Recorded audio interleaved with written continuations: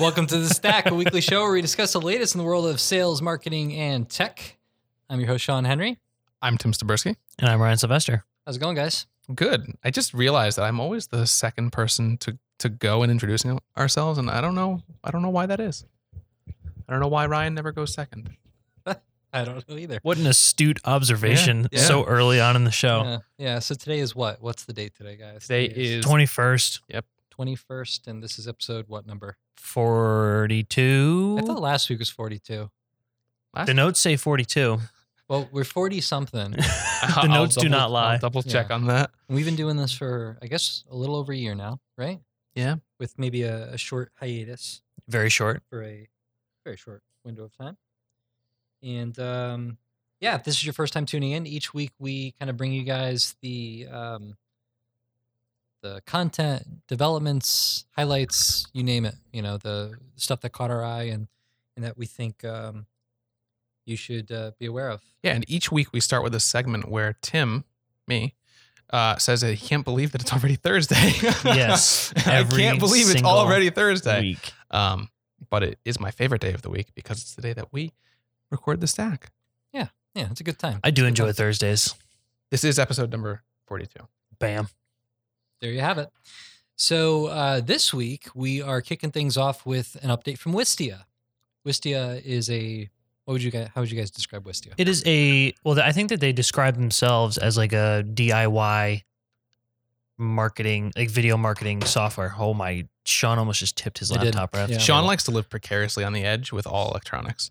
What do you mean by how do you figure That's okay. So, not to jump ahead, but in this Wistia channels update, no, you're jumping ahead. I just said not to jump ahead, but they describe like this whole process as giving people the DIY experience while providing professional looking videos. Okay. And All right. if you just reading their value proposition right on the homepage, they describe themselves as video software for video loving business. I like that better.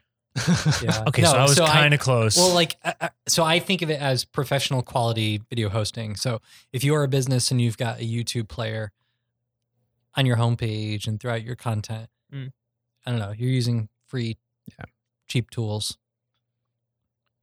with zero control. You know, you have really no control as to what YouTube chooses to do with your videos, where they're funneling people to. Are they keeping people on your site or they send them somewhere else?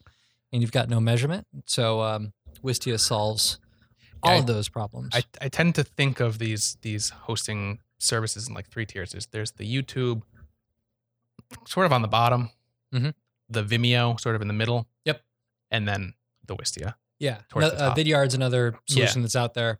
Wistia is kind of our go-to. We use Wistia at our agency. We've recommended Wistia for a number of reasons.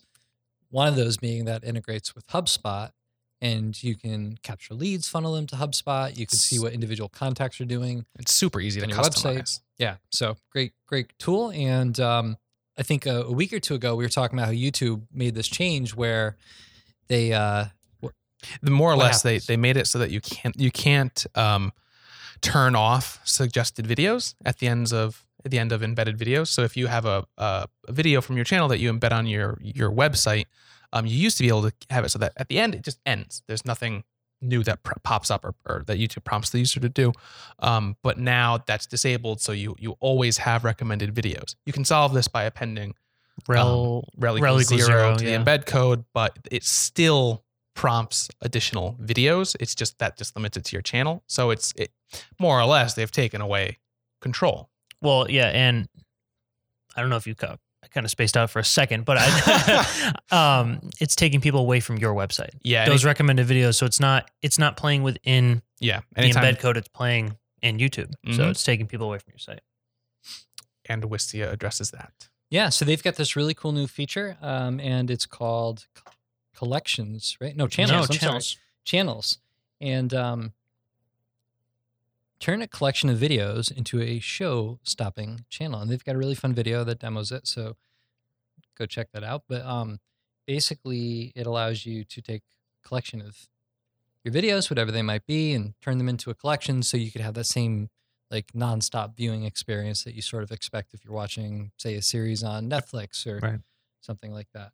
And it's just designed really, really well. So you can build a collection very quickly, style it the way you want, embed it on your site without bringing in a developer. And what's really nice is just the fact that, with like going back to the YouTube auto suggested plays and like that relies on the algorithm to make suggestions and whatnot. This allows you to order the videos in the order that you want them to be viewed in, which is just really helpful when if you're trying to tell a story or build up to a point, as opposed to that kind of random mix mash you can get otherwise. Mm-hmm. Oh yeah, if I'm logged in under my email on YouTube, I could be watching a marketing video. Next thing pops up is chicken wing videos.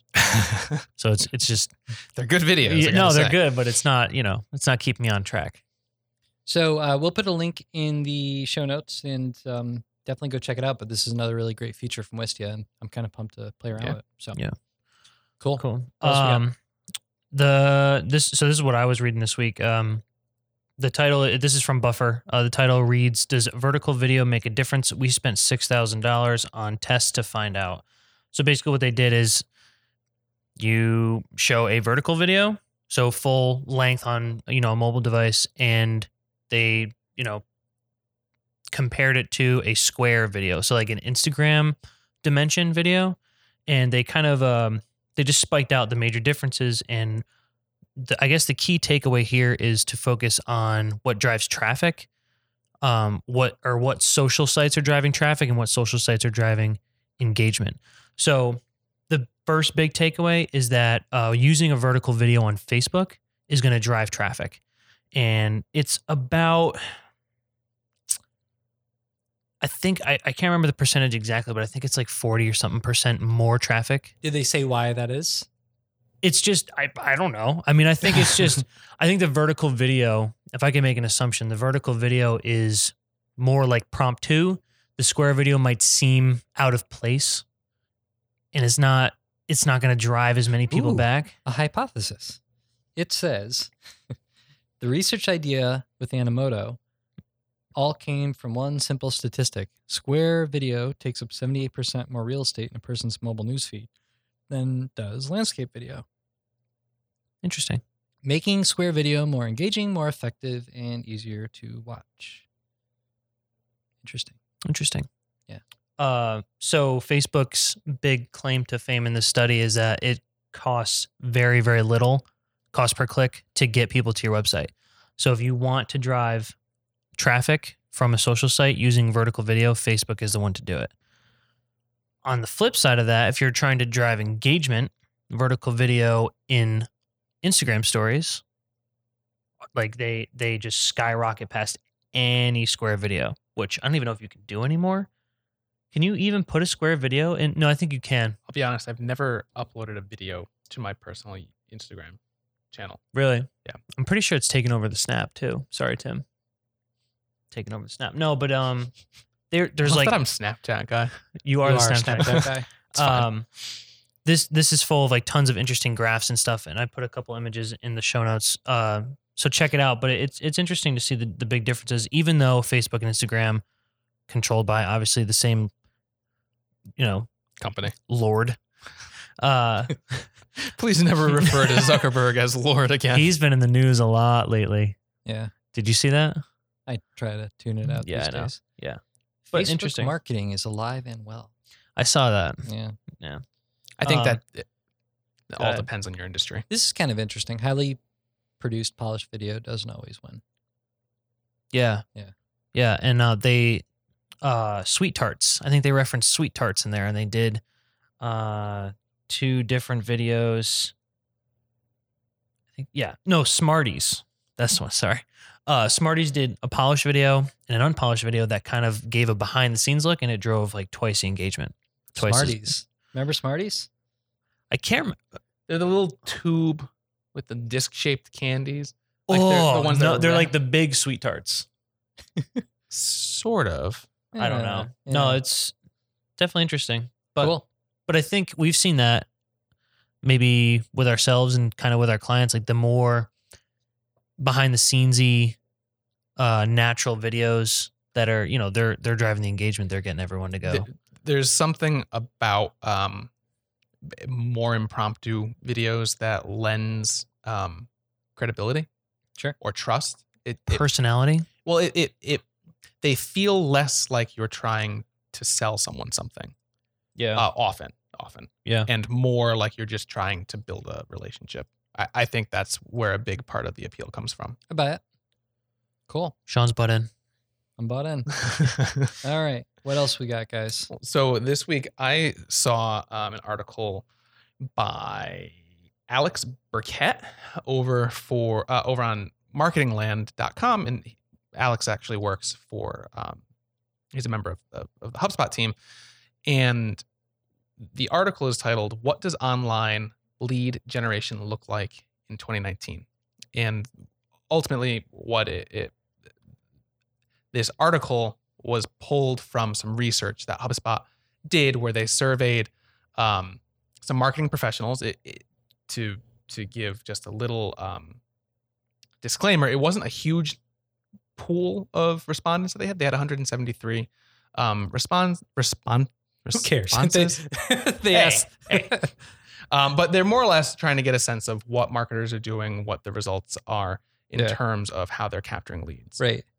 And I think the big I read this too. The big takeaway at the end is saying it's still working the same way almost. Well, so there's recently there's been this huge discussion around the future of lead generation and the role that chatbots are going to play and rightly so. We were all expecting them to play a larger and larger role. I think as the AI improves. Yeah, but forms are still important. The main takeaway right now is forms are still really important for the majority of businesses in terms of actually capturing that information so that you can market. Have you guys inquired or asked any real serious questions via the chatbot? I definitely have. Every time I have, I will say I've been disappointed by typically no response. I would agree with you, but I will say when I ask a very serious question, like a complex, well, let's take HubSpot, for example. Sometimes I'll hop on the chatbot because it's quicker than hopping on the phone. They're really good at their customer service, so it's a little different, but I usually get a really fast answer. Yeah.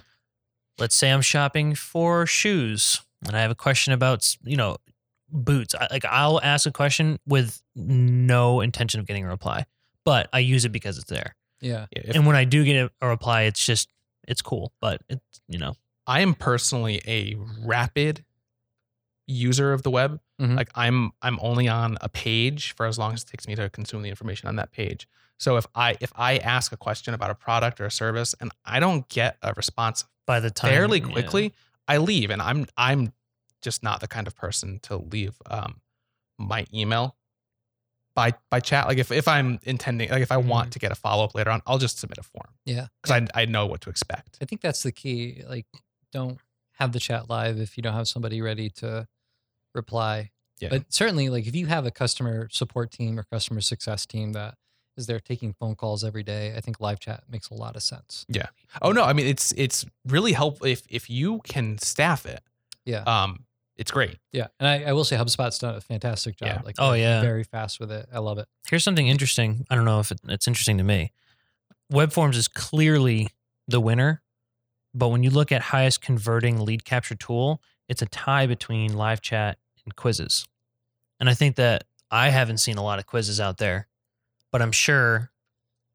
Well, we don't have quizzes. We No. have calculators and Right. incredibly high conversion rate for those calculators. Yeah, but I think it even makes sense. What was I looking at? I was looking at I was building my Tesla online the other day, and it was showing the price of your loan. Not that I'm I just wanted to do it, but it showed you how much you have to pay and all the packages you want and stuff like that. I think the more, and I love doing that stuff. So I would say quizzes over live chat and quizzes over, well, I guess quizzes can't really get you an answer like a form can.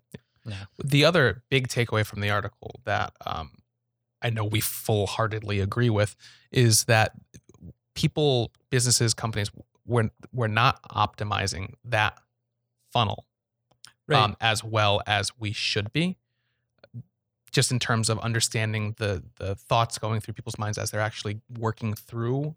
This is with the forms in mind. Mm-hmm. the different hangups that are possible, the different roadblocks that we inadvertently put in the path of the people who are trying to convert. Once they're on the form, getting them to submit should be fairly easy. I think that's where these two intersect. Yeah. Have the live chat by the form, or maybe only do that prompt when people have been lurking there For a while. They haven't completed, but they've started. Look for an opportunity to have that logic. That could be powerful stuff. Yeah. Cool. Very cool. App of the week. App of the week. Oh, that's our song. You have to go back. We'll record a sound. Oh, no, I'll just take that little isolate sound. It, yeah.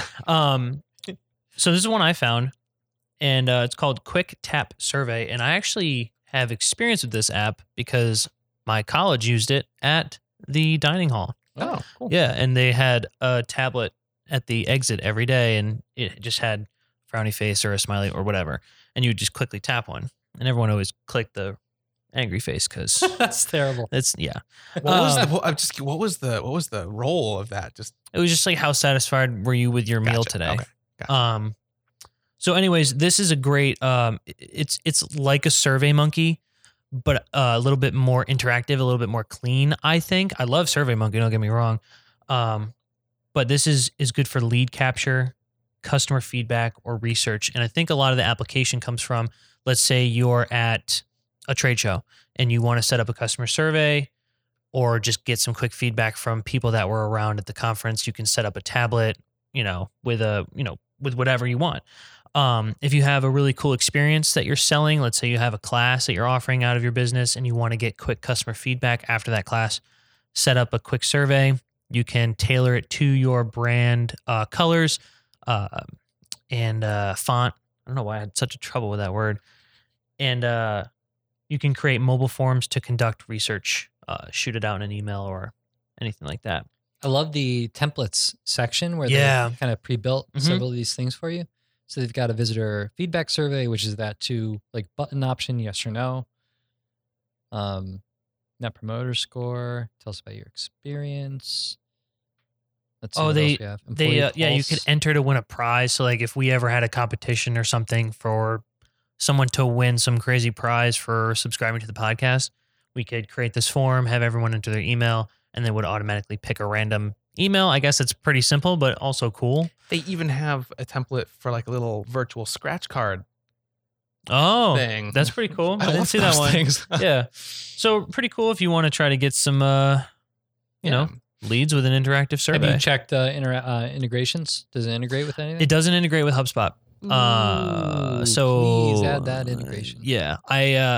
I went in there and I started to fill out the form and didn't finish filling out the suggested integration, but be a great candidate. I just found a broken link on their website. Yeah. And I am going to email them. Do it up. And then second-ish app of the week. It's just kind of.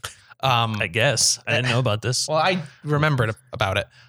Earlier this week, SEM Rush announced some new. Well, I forgot. I was excited about this. No, it was the sentence. Phrasing. I remembered about it. I remembered about it. SEM Rush announced some new an update to their API. Yeah. So that some really helpful information that used to only be available through the interface is now easily exportable. Okay. And it's this batch seems to be have been tied to traffic, right? Yeah, it's all around traffic metrics. Yeah. Can be really helpful when you're talking about competitive research. Just if you're trying to get a lot of data all at once and you want it in a spreadsheet that you can manipulate a little bit easier than the SEMrush interface. Cool. So I want to play around with that a little bit more and look forward to doing so. I'm playing with a lot of different apps this week, so I'm going to have a good one for next week. Okay. I'm always sad when I don't come to the table with an app of the week. Your apps are usually pretty killer. App of the week. We have 2 songs. I know. Lightning round. Lightning round. So there's a section where we quickly run through some other updates that we didn't have time to talk about. First one is Pinterest redesign feed may drive more referral traffic. Thoughts? Oh, well, that would be nice. I mean, Pinterest is already a beast at referral traffic. So Beast. Yeah. Interesting to see what they'll be able to do. Apple buys AI voice startup that helps companies build Alexa and Google Assistant apps, which I think is long overdue. Their Siri is just complete crap next to the Google Assistant. So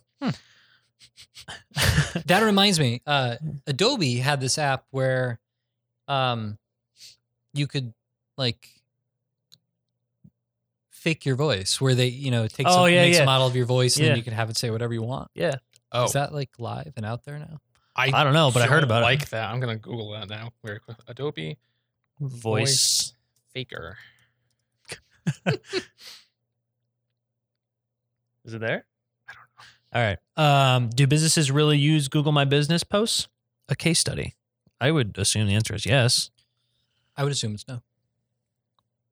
Care to share? Care to elaborate? I don't know. It's one of those things that caught on for a little bit and everybody forgot about it. Okay. Yeah. Digital. Well, what did they conclude? Did you read it? I didn't read it. No. This is the lightning round.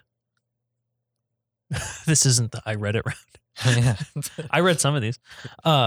Digital ad spending to top traditional for the first time in 2019. You sure that didn't mean 2009? What? Is it really taking that long? I think so. Oh. Again, this is changes to YouTube community guidelines, strikes, burning questions. Did you hear about that? No? It's basically just an update and simplified version of what you can and cannot post about. So, yeah, there you go. There you go. I have a few more. Oh, two more, both from Search Engine Journal. Google, don't worry about malicious backlinks. We ignore them. Yeah, we kind of covered that. I feel like. Did we? Yeah, but that's one of those things they've said that I don't buy it. No. Well, how do they know it's malicious and not a link that you chose to seek? Okay. Well, no, I mean that's fair, right? Yeah. There's questions. I've seen tweets from John Mew that would it would line up with that title, the article title, but like Sean said, you never know. I wouldn't leave it to chance. No, anytime you can remove them, I would as well. That's it. Didn't you say you had two? I don't like the other one anymore. Okay. I think you should share anyway. All right. Well, now that we were like, that article stinks. Go ahead. What the bad article? Yeah. No, that's Google UX playbooks and ranking effect. That's a good one. Why did you choose not to bring that up? Because the title sucks. Oh. But that's, I think we discussed this a few weeks ago as well. Right? I can't remember. I don't know. The playbooks. But they acknowledge it and they're not like so Google angry about it? No, they're not angry about it. They more or less said that they're good practices for businesses to put in place, but they may or may not directly impact rankings. Good stuff. Cool. Yeah. So is that it? That's it. Well, cool. Well, hey, we'll have a little announcement here. We are HubSpot Gold Partners now, which is pretty exciting. And upward and onward, guys. Oh, diamond all the way. Yeah. All right. Well, hopefully you enjoyed the podcast. Tim's laughing. What are you laughing about, Tim? I'm just laughing. Why? I was thinking up. Answer the question. I was thinking of HubSpot tiers beyond diamond. I really want there to be a ruby tier. I don't know why. Because diamonds are not valuable? I don't know. Okay. Anyway. We won't get into it. Yeah. If you like this, subscribe on iTunes. Where else are we? SoundCloud, Spotify, Google Play. I think that's it. Leave us a review. Give us a high five. We'd like it. Leave us. I'll send you a mug if you leave us a review. Yeah. We need a review. All right. Well, we'll be back next Friday. So we'll see you then.